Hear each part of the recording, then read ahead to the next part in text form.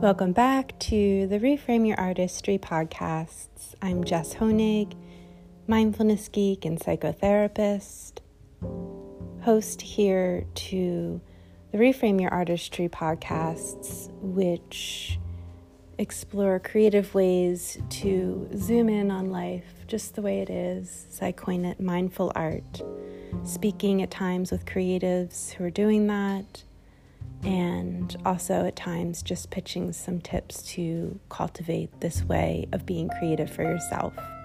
The podcast is inspired by the Reframe Your Artistry book, published December 2019 by Prodigy Gold Books, available through Amazon, Barnes & Noble, and most avenues where you can purchase books if you're thinking of a quality holiday present to help a loved one improve general mindset or creativity.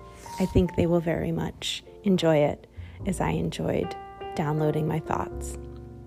This podcast episode is devoted to fulfillment broadly and specifically applied to creativity. When I think of fulfillment, I'm inspired by a witty quote from George Bernard Shaw. Quote, "This is the true joy in life, the being used for a purpose recognized by yourself as a mighty one, instead of a feverish, selfish little clod of ailments and grievances complaining that the world will not devote itself to making you happy." This is one of my favorite quotes, and for good reason. I appreciate it because it embodies the inside-out process of attaining fulfillment. And by attaining, I mean moments, and hopefully a series of moments often, when we feel all lit up from the inside out like a pilot light to a stove, turned up to really cook up some healthy energy. Fulfillment is that turned up pilot light, that unique point of view, that mundane point of view, that thing you do uniquely, that mundane thing you do, that because you, that unique you, has never done that thing at this moment ever. So then you are fulfilling a mission to be and to act as you will. I guess you'd say fulfillment, like its root word fill, is filling space and place to be, and it feels so good. It's a backbone to joy and other happy emotions like pride, hope, optimism. I certainly know the difference in when I'm feeling creatively fulfilled versus, those downtrodden days where I just didn't get time to write or do something just for a few minutes to be expressive and creative. Definitely much grumpier and less pleasant to be around. So I think my family members and cohabitants would agree.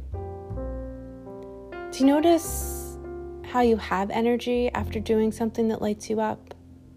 Less energy when you feel inept or unproductive. That is the fulfillment factor.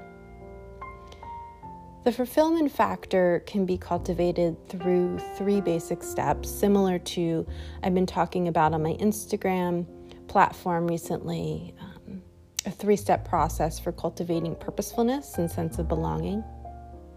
The 3-step process is through recognizing actions, mindset, and physical states that may elevate or perhaps hinder these vital energies in our life.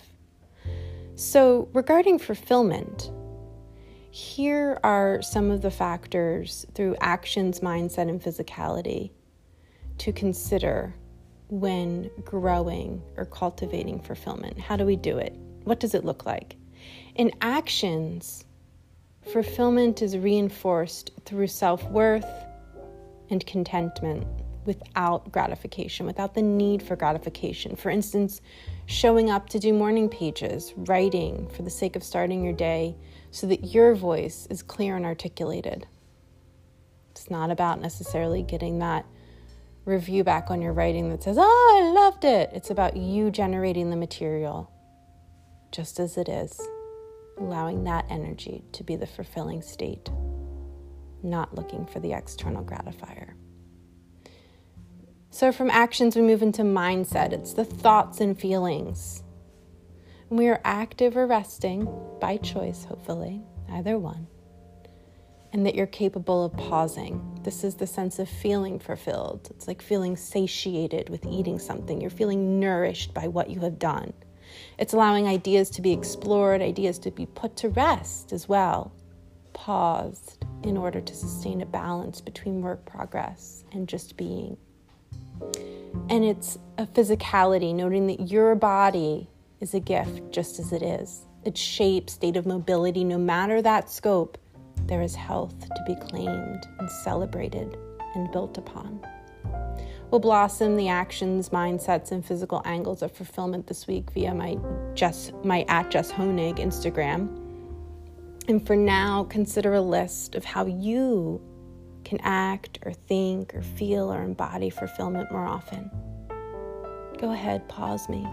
Make a list of how you can act or in mindset, as I say, thoughts or feelings, or in your physical state, that you can feel more fulfilled from the inside out more often.